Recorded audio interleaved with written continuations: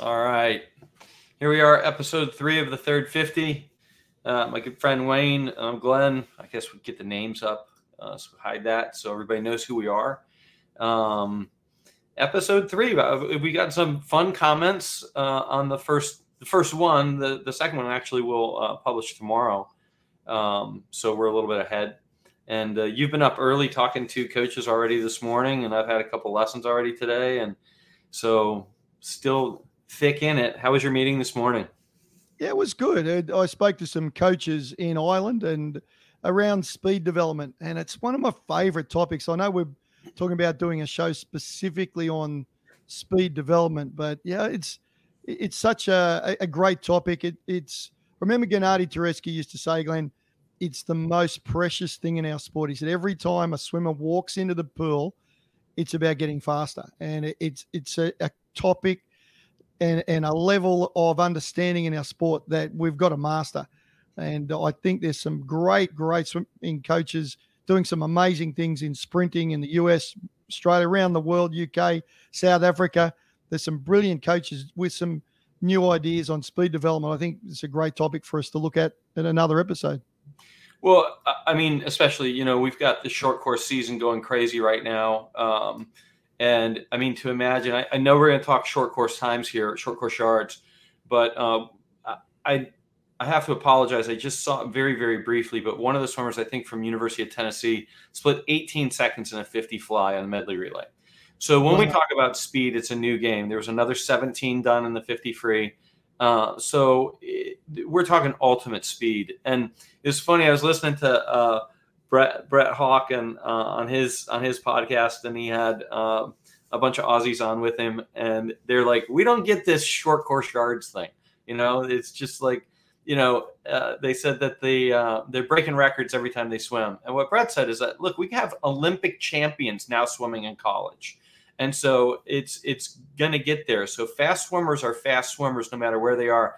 And the thing that I love about short course swimming, as far as short course yards, it is literally the fastest swimming on the planet. When you look at sheer velocity, it is the fastest swimming on the planet. And so from a fan standpoint, it is incredibly fun to watch. And then when you get the college aspect, there's the cheering and the atmosphere that sometimes you don't get unless you see that person's going to break a world record. And then the 10,000 people in the Olympic Stadium start to cheer.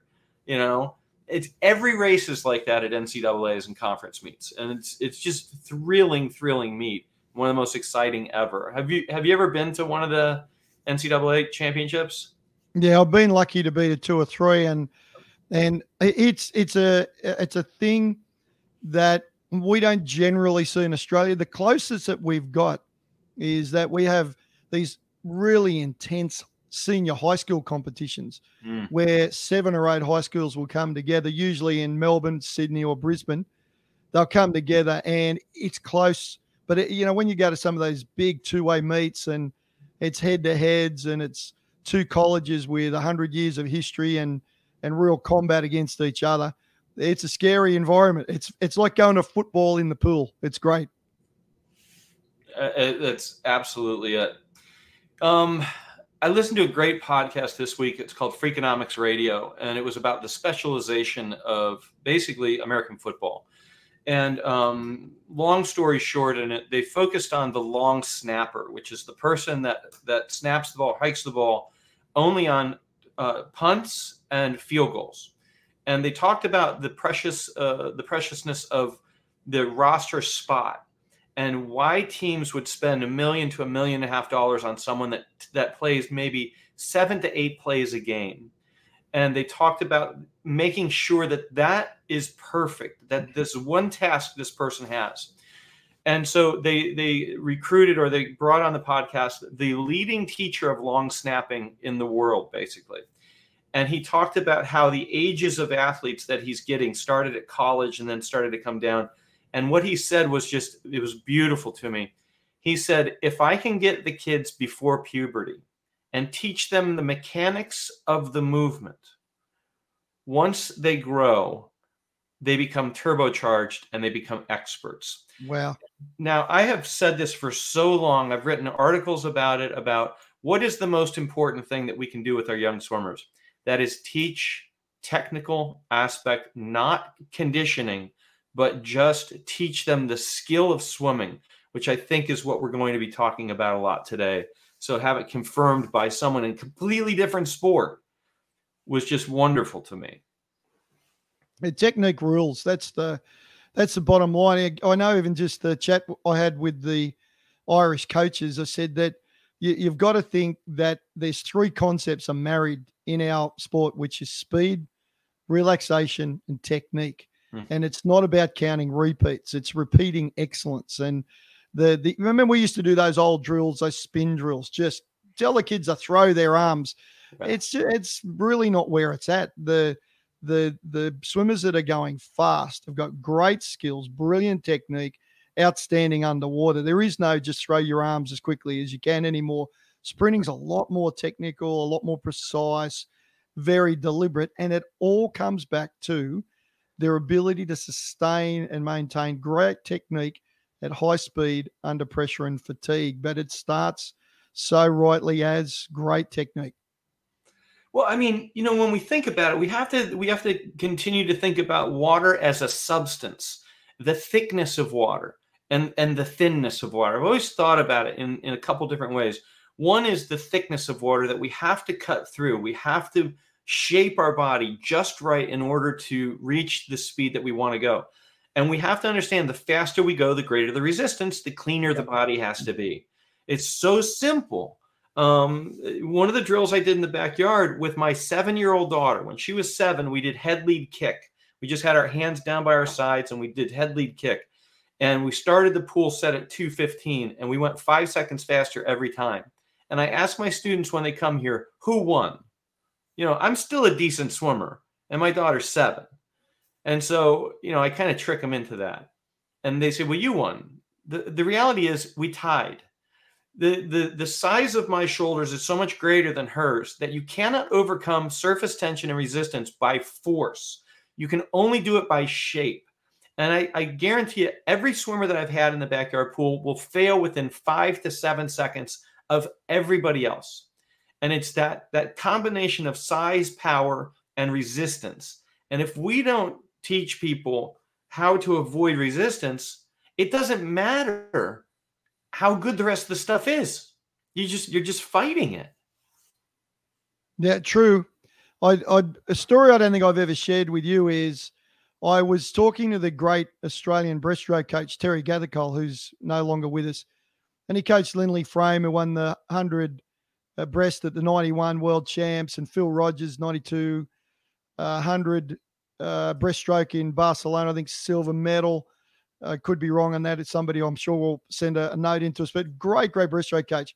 And I was going through university at the time, and he said, if you want to do something useful for the sport, why don't you have a look at what frogs do when they go fast? And I was excited by that, Glenn. So I contacted the Australian National University, about 10 minutes from the Institute of Sport in Canberra, and they gave me access to these aquatic frogs called Xenopus laevis, who live in the water all the time. They don't get out and hop around. And we did fast film. So we did 200 shots per second or whatever it was. So using some fast video. And I've got to do the hands, right? So imagine that there's my frog is normally their sort of body shape's a bit like this, a bit rounded. And what we did is we just tapped the end of the tank very gently, because I know there's probably some animal rights people listening, but we just tapped the end of the tank gently, and the frog got a little bit scared. You know what the frog did, Glenn? It pulled its shape like that. When we analyzed the film, the first thing the frog did before kicking and getting its legs in a breaststroke type kick style, it pulled its body shape to be like that. And when I saw it and I sat down, I showed Terry, I said, mate, it's incredible. Frogs have had it right for millions of years that to go fast, it wasn't let's just kick our legs as hard as we can. It was this immediate instinct. I'm scared. I have to go really quick. And they pulled their skin tight to make it that shape. And I thought it, such a basic, simple, beautiful little creature has got it that moving through water is all about shape. I was just looking for it. It's the African clawed frog. So I have to, but I can't find a video on it. So we're going to look for that. We're going to look for that. Get one. Yeah. because that would be so cool. Because it is so true. It's the timing of breaststroke as well as making sure that the front of the body is ready to accept the propulsion that the legs are about to give. Yeah. And we go back to like the old school drills, the kick your hands forward sort of thing. And it's like, no, the hand should be forward before the kick comes in. And so, but again, I did find the frog, and with horrible spelling. Thank goodness that the autocorrect does a good job there. So it really kind of leads us to what we're going to talk about today, which is what you and I agreed on is called the technical eye, or when you're just looking at someone. The thing that I've always said is that it's easy. You can teach anyone to see what is wrong with a swimmer, but then the question is, what is the next step in teaching them how to fix that sort of thing? So when you're thinking of the technical eye, we're going to go to the next thing here. I love the way that you said this, because I always say tips to toes, fingertips to toes. And so you said tips of fingers to tips of toes. So explain to me what you meant by that. Yeah, it's a concept around, as you say, quite often I think we look with a coach's eye or an analyst's eye or a swimming enthusiast's eye. We look and we go, there's something that's not quite right there. And the best example I can give is I was looking at a triathlete last week, and I was just at the pool with my 12-year-old son, and a triathlete came in, and you could tell because all their equipment matched in color. And there's a great line I like, which is, how do you know a triathlete's in a bar? They'll tell you. But it came in, and in old style, he was about 6 feet 2 inches tall. He's a big guy, very lean, great shape. And he got in a 25-meter, a short course pool, and he took 26 strokes from one end to the other. Now, so immediately I'm looking, hang on, this guy's getting towards 2 meters tall. He's doing a 4 meter, 5 meter push off. His distance per stroke is about 0.6 of a meter. There's something not right here. So there's a lot now. There's an alarm going off saying there's something not working here, because there's not an efficiency or a smoothness. All right. So, all right. Well, what do you do from there? So you've identified that. Then the technical eye says, I've got to try and now figure out, because so much of coaching is problem solving. I've got to go, all right, let's have a look. So I walked alongside him for a little while, and the idea is, all right, I've seen the big picture. Wow, very short distance per stroke. So as his hand enters the water, tips of fingers. So look at, well, where are they going? Are they entering here? Are they entering here? Where are they entering? Are they wide? Are they shallow? Are they cross? Where's that going? And then, all right, so the picture starts to form.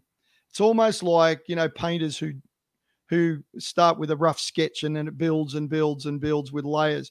So you look at that and say, all right, now what about wrist? Fingers are above wrist, same with wrist. Where are they?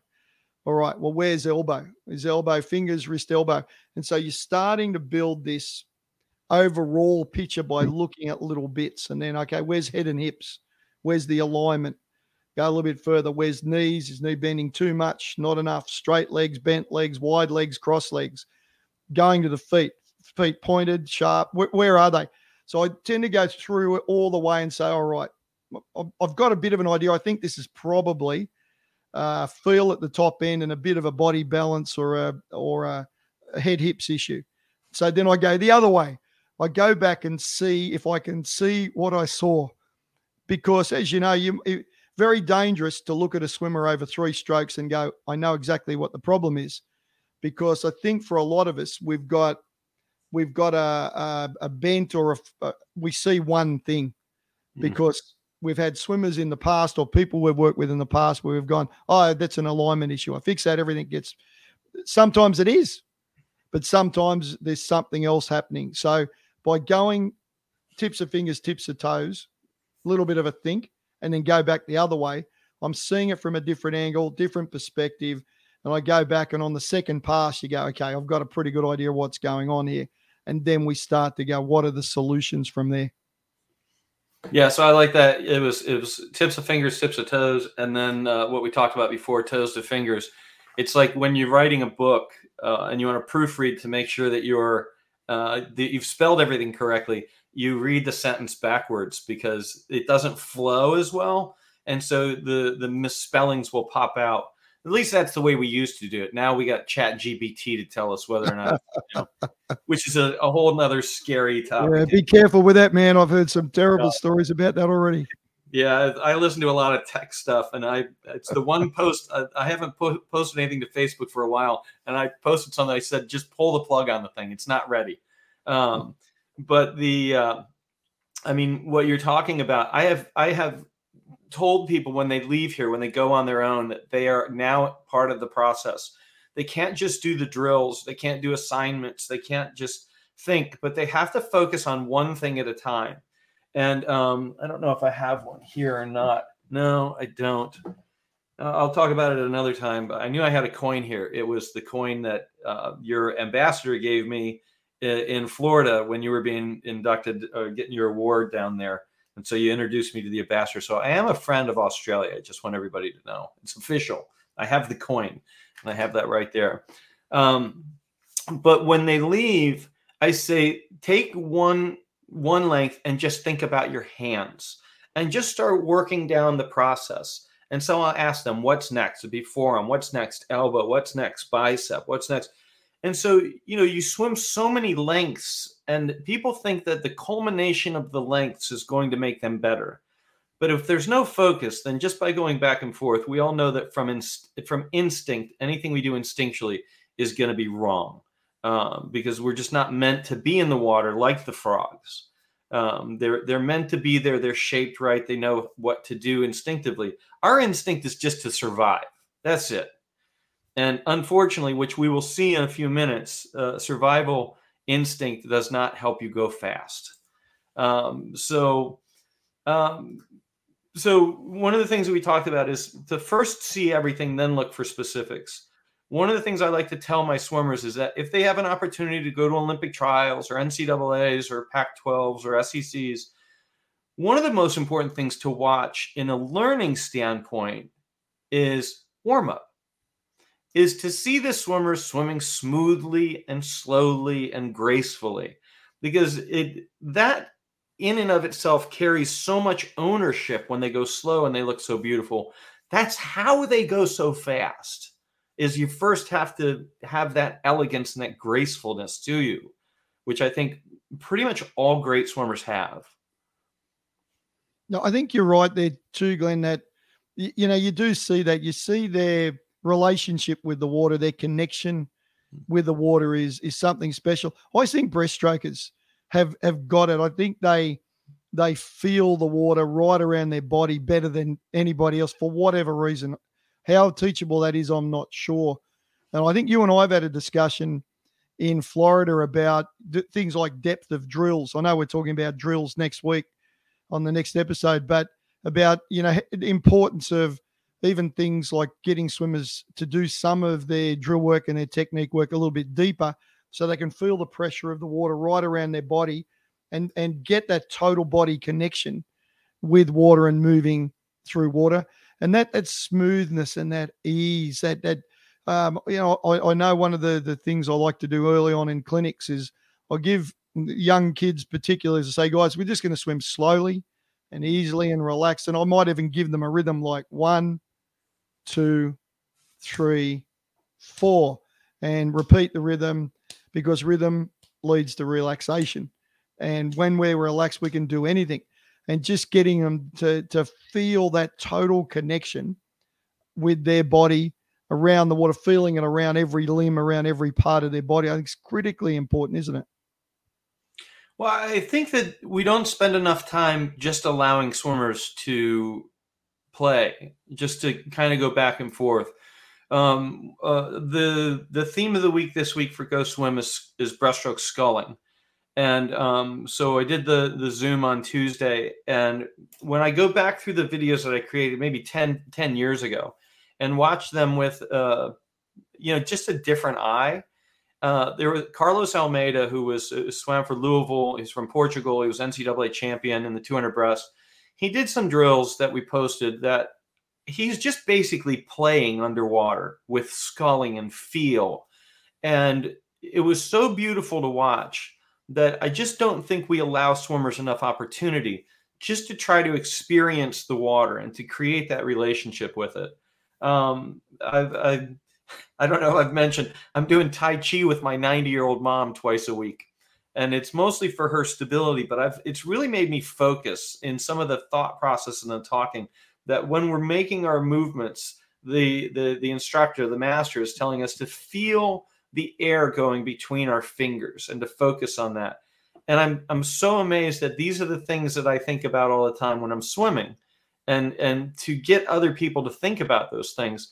I don't think if they don't have it instinctively, if they don't have it, I think you can gain it, but it takes time and you've got to be patient for it.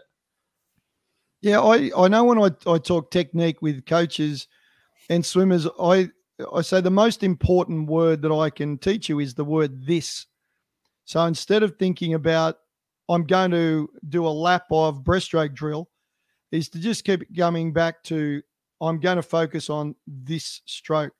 In this stroke, I'm going to work on feeling with inside of calves, or that to bring them back. And look, in reality, what we're talking about is the application of mindfulness, a concept which comes from yoga, from psychology, comes from Tai Chi, comes from that living in the moment, being in the moment.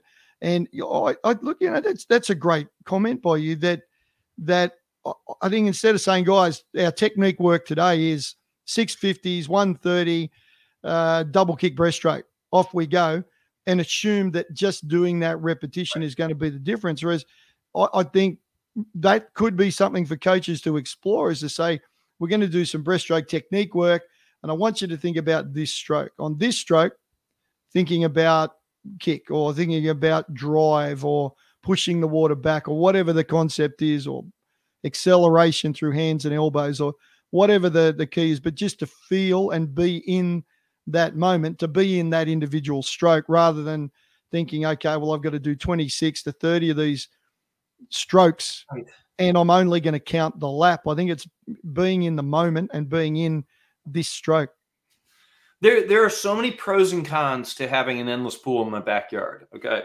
So from a teaching perspective, I wish I had a longer, deeper pool that I could do underwater poles and dolphins and things like that. However, in a regular pool, what we don't do is something I do here almost every day, which is called give me one. Okay. And so I'll set the pool speed and I'll say, okay, here's what you're going to think about. Give me one stroke and end up in this position. Okay. So this goes back to the Bruce Lee thing. Okay. I don't fear a man that's practiced 10,000 kicks. I fear a man that's practiced one kick 10,000 times. And so my philosophy on teaching is that if I can teach them to do one stroke with all of the components in it that we're working on, whatever stroke we're doing, if I can teach them to do one successfully, then we're going to graduate to two. And when, if they hold those things that we talked about through two, we're on our way. And so probably everybody that's been in the backyard has been through the process of give me one. And it's give me one. Think about how your hands separate. If we're just talking about breaststroke, think about how your hands separate. Where is your head when the hands separate? Okay. Now that we've covered that, let's see, where do you come up? So we go through the entire process, but it happens one stroke at a time. And that's the real benefit of this, is that we can break down to the most minute details of how someone to build a stroke. And when you're doing that with a 10, 12, 13, 14-year-old kid, they start to gain an understanding of the process that other people have never heard, because they're saying, do this drill. And the drills in and of themselves don't fix swimmers. It's the process of, what are you thinking about in this drill? And thinking about it intently, really intently. Yeah, it's true. And I think we'll get into this a lot more next week when we're specifically looking at drills. But I think for that reason, some of those old teaching techniques around things like cues, about giving swimmers instruction in big words. I know when you're talking about things like backstroke starts, and thinking about, okay, well, I say to the kids, what moves, what's going to move, what makes sense. And so, well, hips have got to drive. So it's hips, head, hands, heels, hips, head, hands, heels, hips, head, hands, heels. So that the simplicity of a cue where they can think about one thing, two things, three things, four things, then in sequence, and they can build on it. If we overcomplicate it, or we say, get on the blocks and, do 15 different things, overly complicated, overcoach it, well, they don't improve. Whereas I think that simplicity of one thing, one moment, one focus, and then build on it. It's again, from the session talking with the coaches in Ireland this morning, it was, instead of saying it's about doing repeats, it's about repeated excellence, because what we're after is minimum resistance at maximum speed. Minimum resistance is something you have to feel and you learn over time, but it's not just getting the repeats done, it's making every repeat count. It's so absolutely true. And again, the idea that we're going to make someone better simply by making them go back and forth, it's very, very difficult. Because again, as we've talked before, there are 8 billion different answers now for the individuals, because there's 8 billion people on the planet. So, so kind of the next thing that we wanted to go through is just what you had talked about before, which is the technique checklist. And so we're just going to put this on a ticker tape here, and just, you can go through this and look at every one of these things. And this is actually a pretty simple list that goes through the whole process. So from what we've both talked about already, can be any coach's checklist of, start at the top and then just work your way down. And then I love where it went toward the end. And going back, I love what you've done there, that timing flow. I know I got taught very early on by one of the best learn to swim teachers that I've ever known. And she said, think big to little, think inside to outside. And it was because I at the time I was at university, and as you know, you're young, you've been influenced very, very much by a brilliant biomechanist teacher, and you've gone, wow. And they're showing you those 3D models of hand pitch angles at that perfect 45 degrees. And so I remember I came to her and I thought I was a genius, Glenn. I don't think that anymore. But I came up to Carol and I said, hey, that kid's hand's there and that kid's 45, this kid's 50. Wow. And I thought I had the solution. And she said, yeah, but look at the kid. Think big to little, inside to outside. Where their head and hips are is good. Their breathing's great. Their balance, their symmetry looks great. I don't really mind that their hand is a little bit flatter, because it's not going to make a big difference. I'm really think big to little, inside to outside. And it's such a simple concept to guide, again, this technical eye on how we look at technique. I had done a little series, and I think I posted it to YouTube. It's by 15 years ago. And I talked about hand entry for freestyle like this, and freestyle like this. Okay. And so it was basically saying that depending on the individual, there's going to be variations. But of course, everybody and their mother got on there and said, well, you're going to destroy your shoulders if you do it this way, and you're going to miss this if you do it that way. And it's like, there's not one solution. Just because you've had an issue with entering like this doesn't mean that every person on the planet has an issue entering like that. Okay. Stop thinking about there's only one way to do something, and open your mind up to experimenting. Look, if you've got a problem and it hurts to do that, don't do it. Do something else. I mean, it's crazy. Who is the distance swimmer? And I should know this. I think he won world championships where he extends his hand like this and then catches. So someone's going to get on here and tell us, because again, I should know this. And I apologize that I don't. And I started thinking about that we would fix that. Okay. We would fix that something's wrong there because it's different. And then we think about it from a hydrodynamic standpoint. or a just the way the body lays on the water standpoint. And so most people, when they extend, they're like this, and then if they breathe, they kind of go down. Well, once you do that, you take any leveraging ability away from the arm. Now, I don't want everybody to rush out and start teaching their swimmers to extend like this in freestyle. This is one of those unique people that shows us another way. And it's absolutely stunning to see some of that stuff. And so always being open to things and not being so locked up, but looking at the checklist and seeing, okay, how is this athlete reacting to these things and these aspects of those things? So, but I think it's so important to have a checklist rather than squirreling, being distracted by that looks bad, that looks good, that looks, and then you're just all over the place. And then you lack consistency in the message. Did you see any of that 3D modeling that went right back to Barcelona that I think FINA jointly sponsored with ICAR, who was the Institute of Aquatic Research going way back. And they sent out, and I was working for Swimming Australia at the time, we got this book of 3D modeling from the Barcelona Olympics of stroke technique. And it blew my mind because it had Popov, then it had Sadovyi, and it had Perkins. So the winners of the 50, the 100, the 200, the 400, the 1500 men's, completely different hand pitch. So different. And not only that, Perkins different significantly left side to right side. And it was right in front of you. And then I remember talking that over with the head biomechanist, and he said, "Oh yeah, but the research says," I said, "But these guys are winning." I know the research says that, and the research is based on oscillating shark fin models in a flow tank, but these are the fastest swimmers in the world, and what they're showing us is that the minutiae of 42, 45, 46, yeah, great, in an oscillating shark fin model in a naval research facility that's been hired by a university to test, it probably is 45 degrees.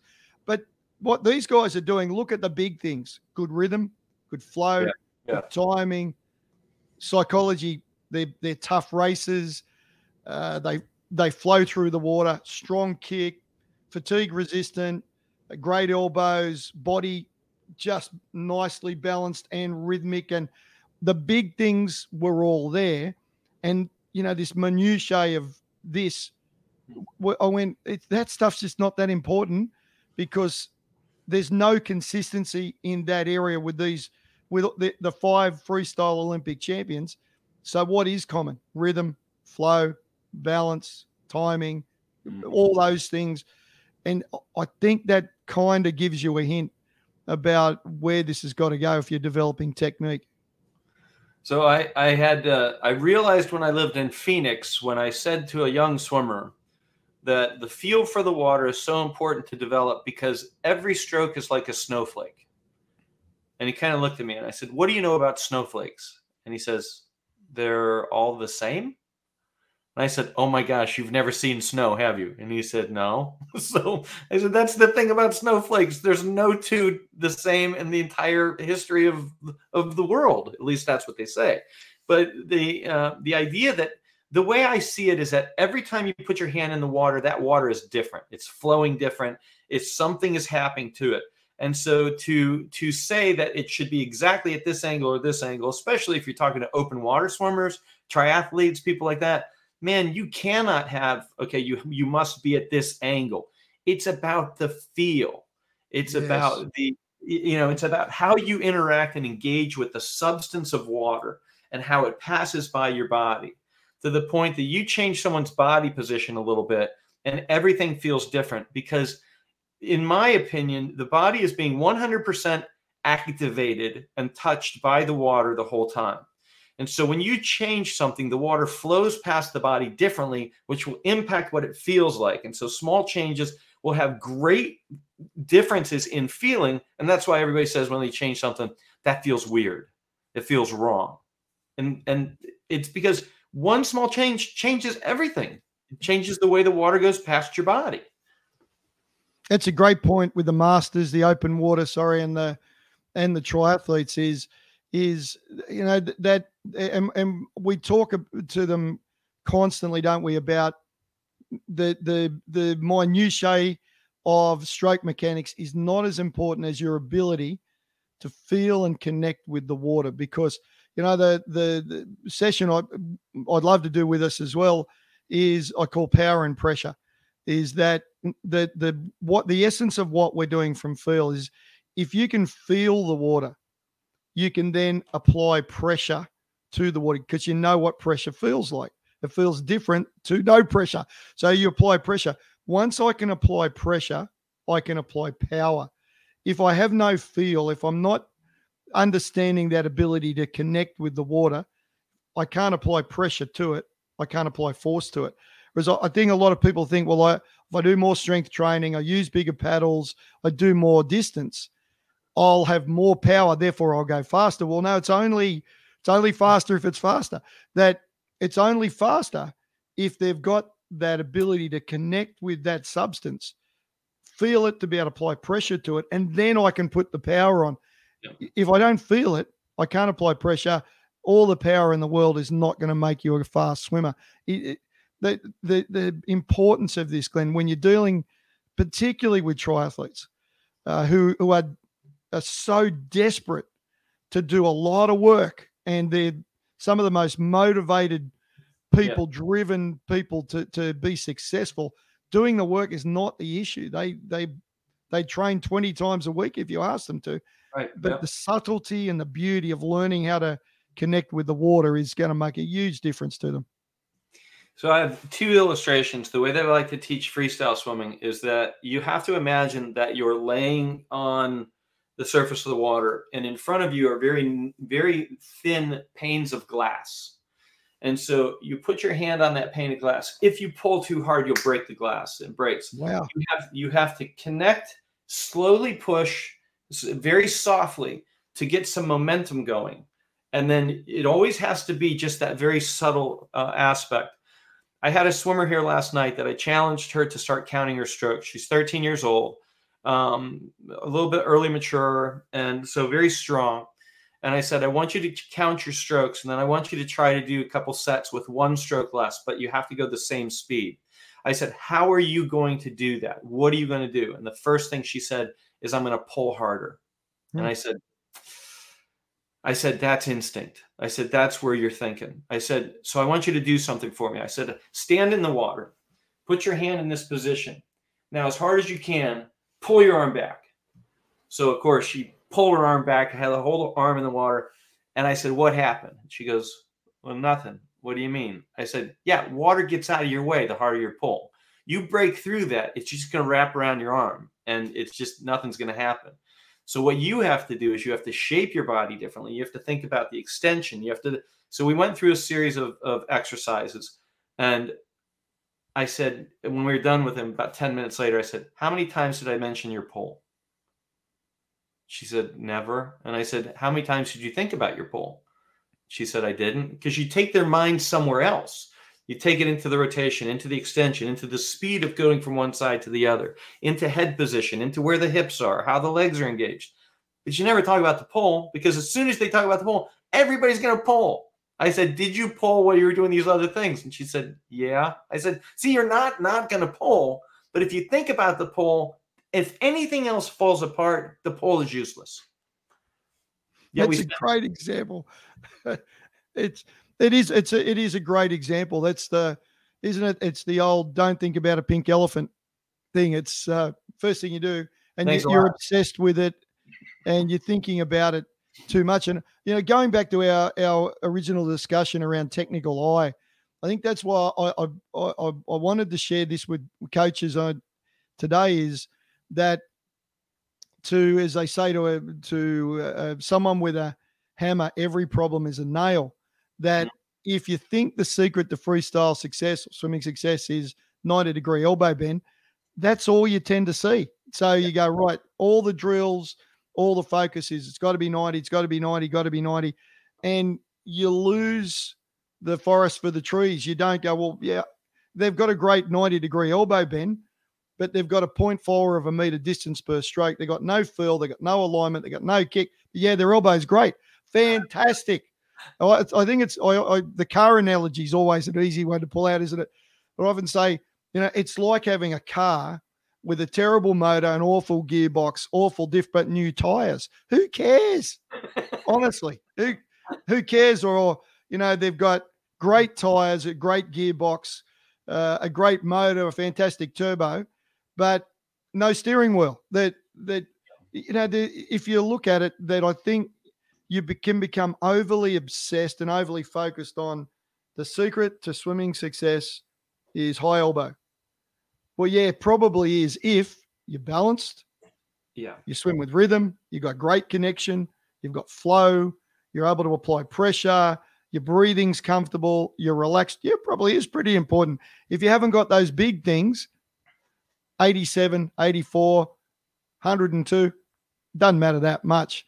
And right. I think that coaches training their technical eye to go, not what I think I'm seeing, what am I really seeing? Take a moment, step back, big breath, tips of fingers, tips of toes, think, tips of toes, tips of fingers. I think I've got it. The great line, one of the greatest lines, Glenn, I've ever heard in this industry or anything else. It's no good coming up with a great solution to the wrong problem. And it's a friend of mine is in tennis, and I'll repeat it. It's no good coming up with a great solution to the wrong problem. It's no good going, you know what? I've figured out how to improve this athlete's kick. Well, if their issue is balance and head position and breathing, right, it's not going to make any difference. And the development of the technical eye allows coaches to find a solution to the actual problem, not try to force a solution into a problem that may not exist. Absolutely. Which leads us to the next point, the coach's gut. I had a swimmer here yesterday. His mom is his coach. He's a triathlete. And we were going through some different changes to his stroke and body position and things. And he'd pop up, and I was explaining to his mother, what I'm seeing and what they can do to fix this long term. And so when he started doing this particular skill correctly, he would pop up, and I always ask, how does it feel? I want some feedback because I want to know they're thinking about it. So I say, how does it feel? And he said, it doesn't feel right. I said, well, I got bad news for you. It looks right. And so If we agree that it looks right, then that just means that you haven't learned what it's supposed to feel like yet. So I have to follow my gut on this. And it's basically if there's kind of this gut check sort of thing where if it looks good and it feels good, I know we're on the right path. If it looks good and it feels bad to them, I'm sorry, I'm gonna go with now it's gonna be a little harder. If it looks bad and feels bad, we never do it again. Okay, so you're trying these things, but you got to follow your gut on it. There's no map for this thing. Hey, I've got a question though on you when you do that. Because you're working with swimmer technique all the time. How long do you give them to get the feel? Because I'm like anything. If I'm left-handed, if you said I'm going to teach you to write right-handed, eventually I'll figure it out. But it's going to feel weird for weeks and months until I learn to write with the other hand. How long do you say, look, I think this is right. It looks right. My analysis, my Go Swim stuff says, yeah, look, this is right. This is where we want to be. Swimmer says, doesn't feel right. How long do you give them to, sort of grow into the stroke change?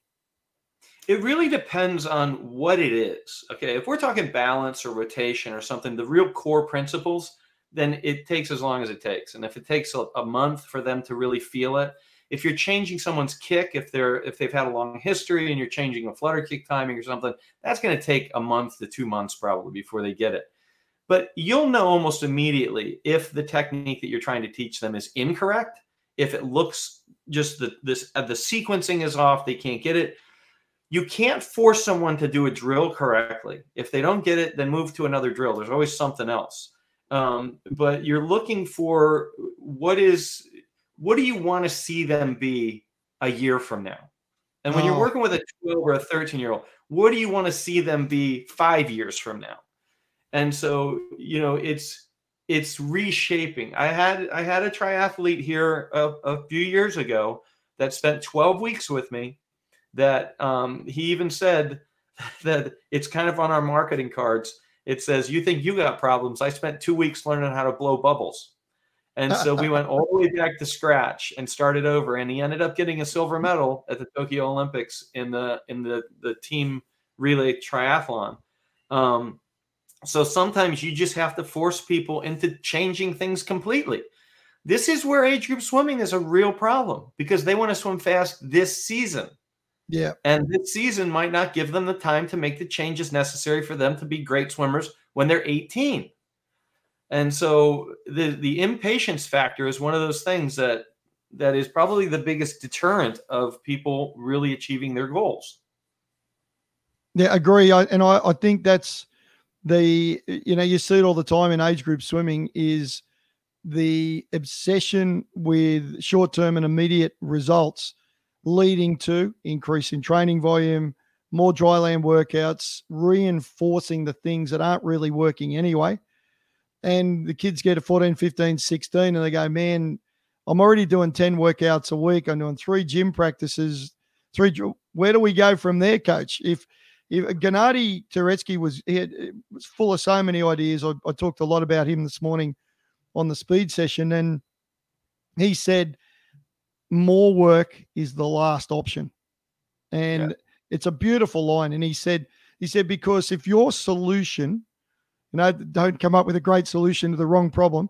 He said, if your solution to every problem is add a session, sooner or later, you're just going to come to a dead end where you can't continue to just build physiological capability. That at some stage, the limiting factor will be technique, skill, mental and emotional management, flexibility. All those things are going to be your limiting factor. It makes more sense to put, if they're not performing, technique, mental skills, recovery, more sleep, flexibility work, do all those things. And if you're still not getting a breakthrough, by all means add a session. But if more work is the only option you've got, you're going to come to a dead end very, very quickly. And the swimmer's ability to achieve their ultimate potential is going to be compromised. Absolutely. That's fantastic. You said that last week. I think Bob Bowman said that they do just enough work to accomplish the goals that they want, not the way that it used to be. So yeah, great line by Bowman, isn't it? That it's not, it used to, I'll never forget it. And I wish he put it on a t-shirt so I could buy it, but his quote, and I remember it very clearly. He said, the old way was, what's the most amount of work we can do before we break down? Now it's what's the least amount of work we can do, but win. It doesn't mean do no work. It means let's find a way to be successful without finding a way of breaking them down completely. That's just old thinking. Misunderstanding of very simple statements, but very profound statements is also a big problem. It's not spending enough time listening to the whole story. I wrote an article a long time ago called Helping Your Swimmers Retire. And people gave me so much grief about how could you do this? I said, there's a big difference between quitting and retiring. And so if you read the article, it talks about how you have to have this long-term development process. You have to have them love the sport enough to stay in it until maybe they're graduating from college. Maybe they've made it the whole way through college. That's the big thing. A huge difference between retiring and quitting. Too many swimmers quit because they don't love it, because they just get beat up. So what we've got going on the bottom here is our technique checklist, things that, that you can use, or what tools you can develop. What tools to develop the technical eye. So Wayne, you go for it right here, because experience, and I love it. Yeah. The next question you've got is, all right, have you got a good eye for technique? You can develop it over time. And the bottom line is we know that coaches learn most. They learn by coaching, they learn by working with other coaches, and they learn by solving problems when they need to solve them. And Google and YouTube, and there's so many great resources there that if you've got an issue around technique and developing a technical eye, you can do it. Some of the best things you can do is, and I really encourage this, and I know I'm doing a lot of this in my, what I call my day job, but is to put up a swimmer's technique, and I think one of the reasons we're having our technique time feature is one of the best things you can do is put a swimmer up in front of a group of coaches and say, what are you seeing? Yeah. And even from an exercise like that, Glenn, you could do it in your own club with your coaching group. Is once a week. So, right, it's butterfly week this week, and all the coaches come to the team meeting, the coaches meeting, with a 1-minute video of someone from their group. So the 11-year-old group, the junior group, the state championship group, the national team, bring them all the coaches come in, and they put up some underwater footage from using maybe a GoPro or something like that, or their camera on their phone, doesn't really matter, and say, this is a young girl in my team, our high school group, and let's have a look. And all the coaches look and they say, well, you know what I see? I see it's a hip issue. Oh, well, I actually think it's a hand entry issue. Oh, no, it's a kick rhythm issue. And they start to work together to solve the problem rather than say, okay, well, the drill that we do to fix butterfly is one arm butterfly, breathe to the side. That's the drill. Well, no, how do we fix the technique? Well, I've got to see what the problem is. Sometimes having a group of coaches sharing their eye is the greatest way to learn. It's such a great way to learn. And I know certainly my experiences in the past with the Australian team a long way back in camps and clinics is the coaches sharing what they're seeing. I know the Americans are great at doing that, is sharing technique. What do we learn? What do we see? What can we take from it? How can we help this individual swimmer? I think there's a lot of ways, but developing this technical eye, I think it's a critical tool for swimming coaches, triathlon coaches, anyone who's trying to help people get better at moving through water. I think the big thing that there's always whether it's peer pressure, just the normal insecurity that we all have. We want to be the one that has the answer, and we're too afraid to have the wrong answer to not ask the question. Would this help? Would this work? And to experiment. And I think that as I get older, I'm less worried about having the answer and more worried about not having an idea of maybe something to try.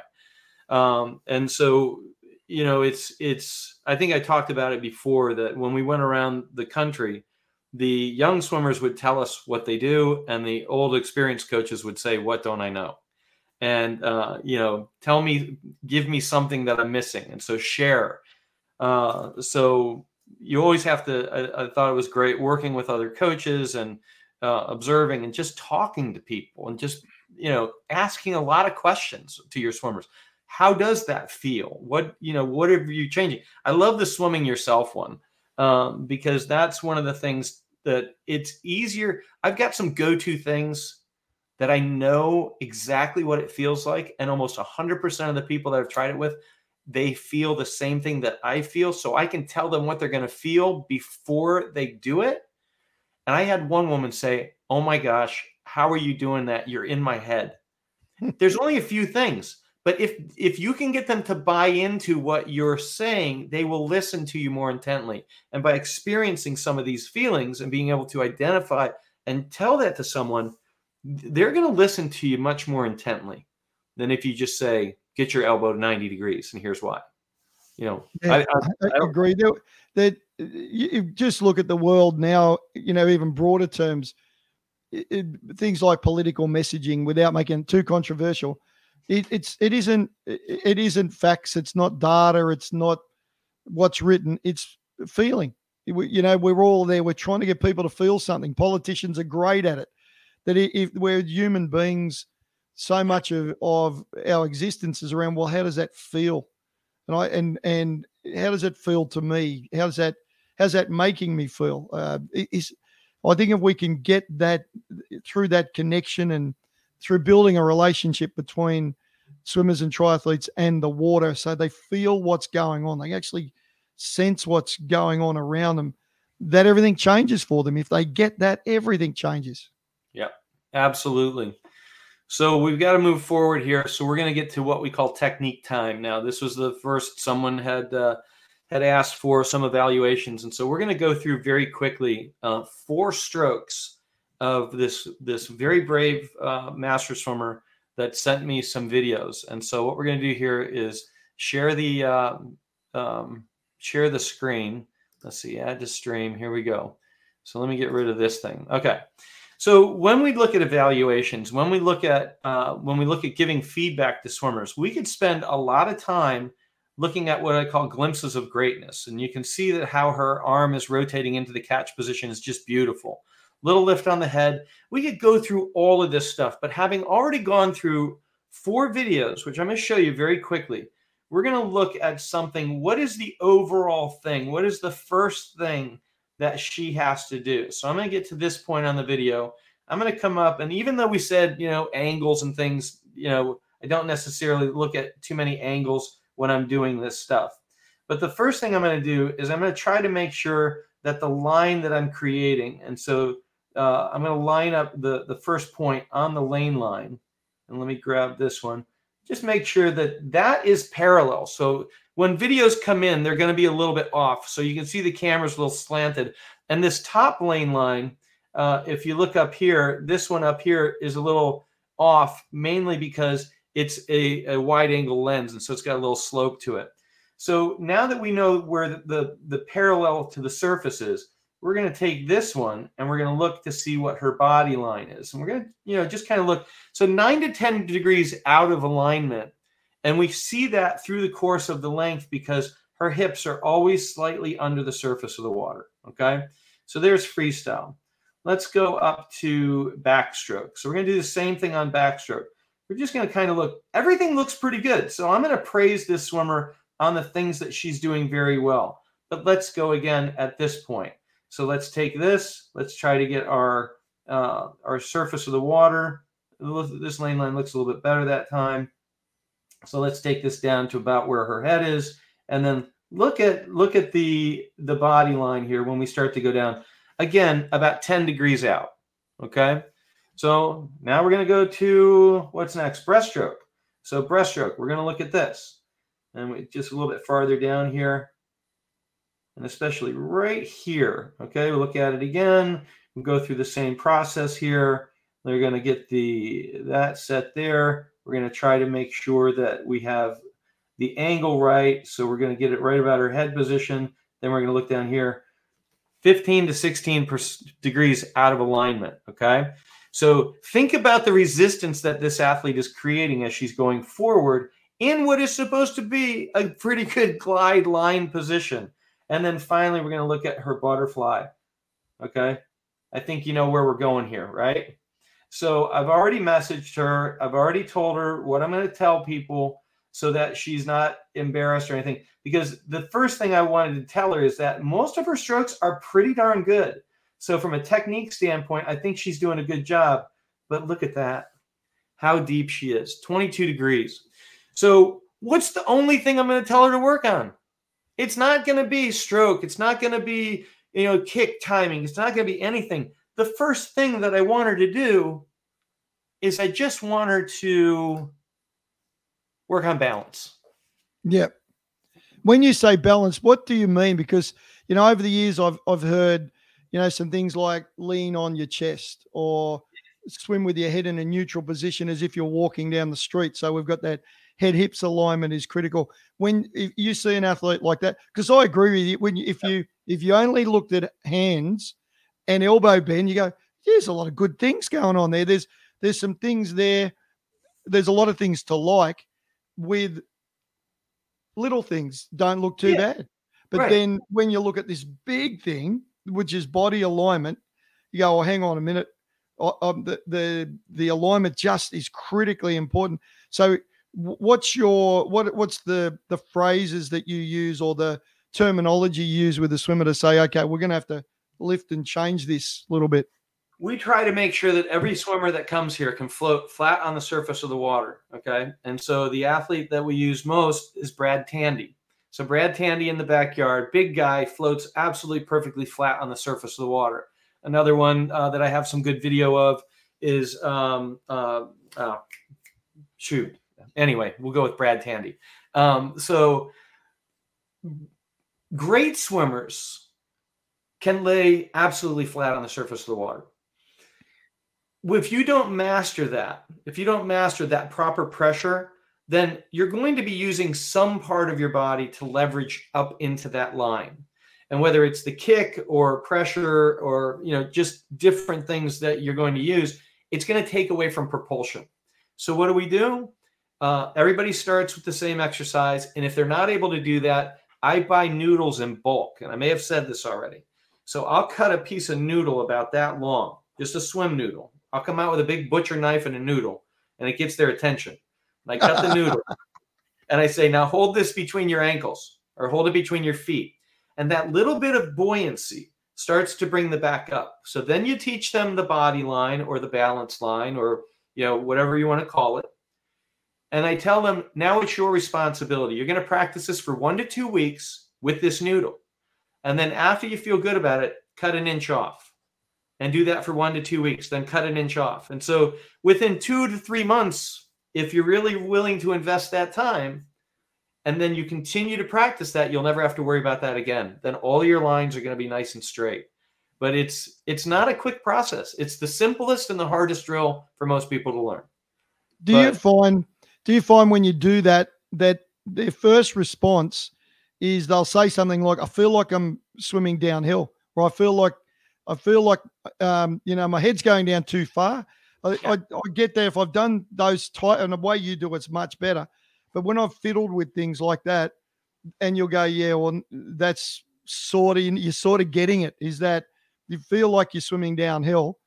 It's because you're starting to get to a place where your body is working with you and working with the water rather than trying to work against the water, which is the way that do you get that type of phrase? So the way that it really happens is that if they're generally sitting up and then they lean forward, they're going to hit the water with more of their head, more of their shoulders. All right. And so it feels like they're burrowing or pushing themselves through the water. That's the biggest thing. And so once we look at the analysis, once we look at everything and show them that the amount of surface area that they're going to hit the water with is much less than the number of square inches or centimeters that they're dragging through the water. And so they have to learn a new feeling that this has got to be down more than they think it should.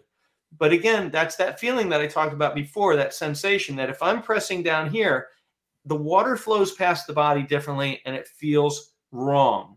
And it feels like I'm pushing through the water because they're used to feeling the body like that. Yep. And they think that as long as my head is high, then I'm surfing on top of the water.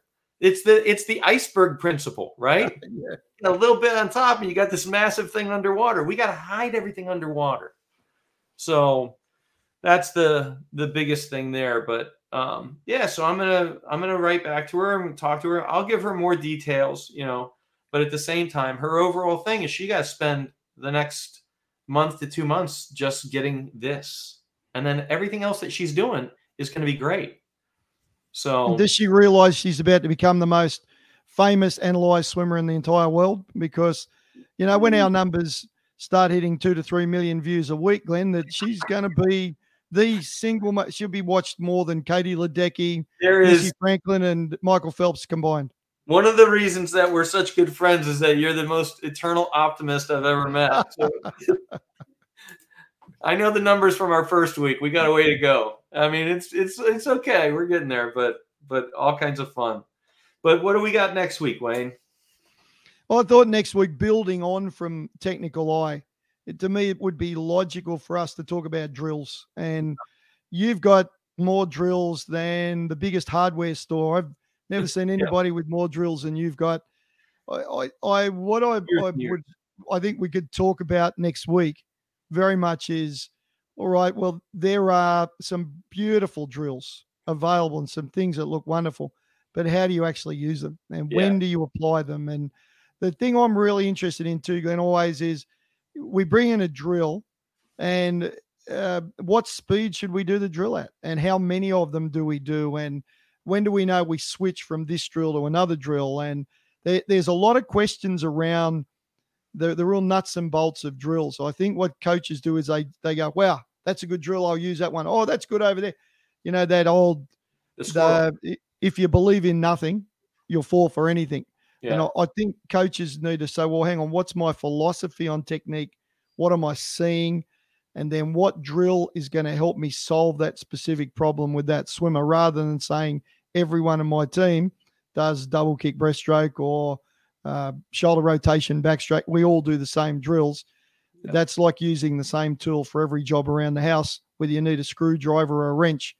With your expertise in drills and technique, and then how do you progress a drill, integrate it into a training program, and test it under speed and pressure and fatigue situations. So looking forward to it. Should be great. We'll hit it. All right. Great job. Thank you very much. I will see you next week. And thanks, everybody. Give us suggestions. And don't forget, send in your video. We'll put it in the show notes where you can send your video. And if you're chosen, we will, we'll make you feel good. But we'll make some corrections probably. Oh, absolutely. We'll make you better. No problems at all. Thanks, Glenn. It's been great. Thank you. See you. Bye.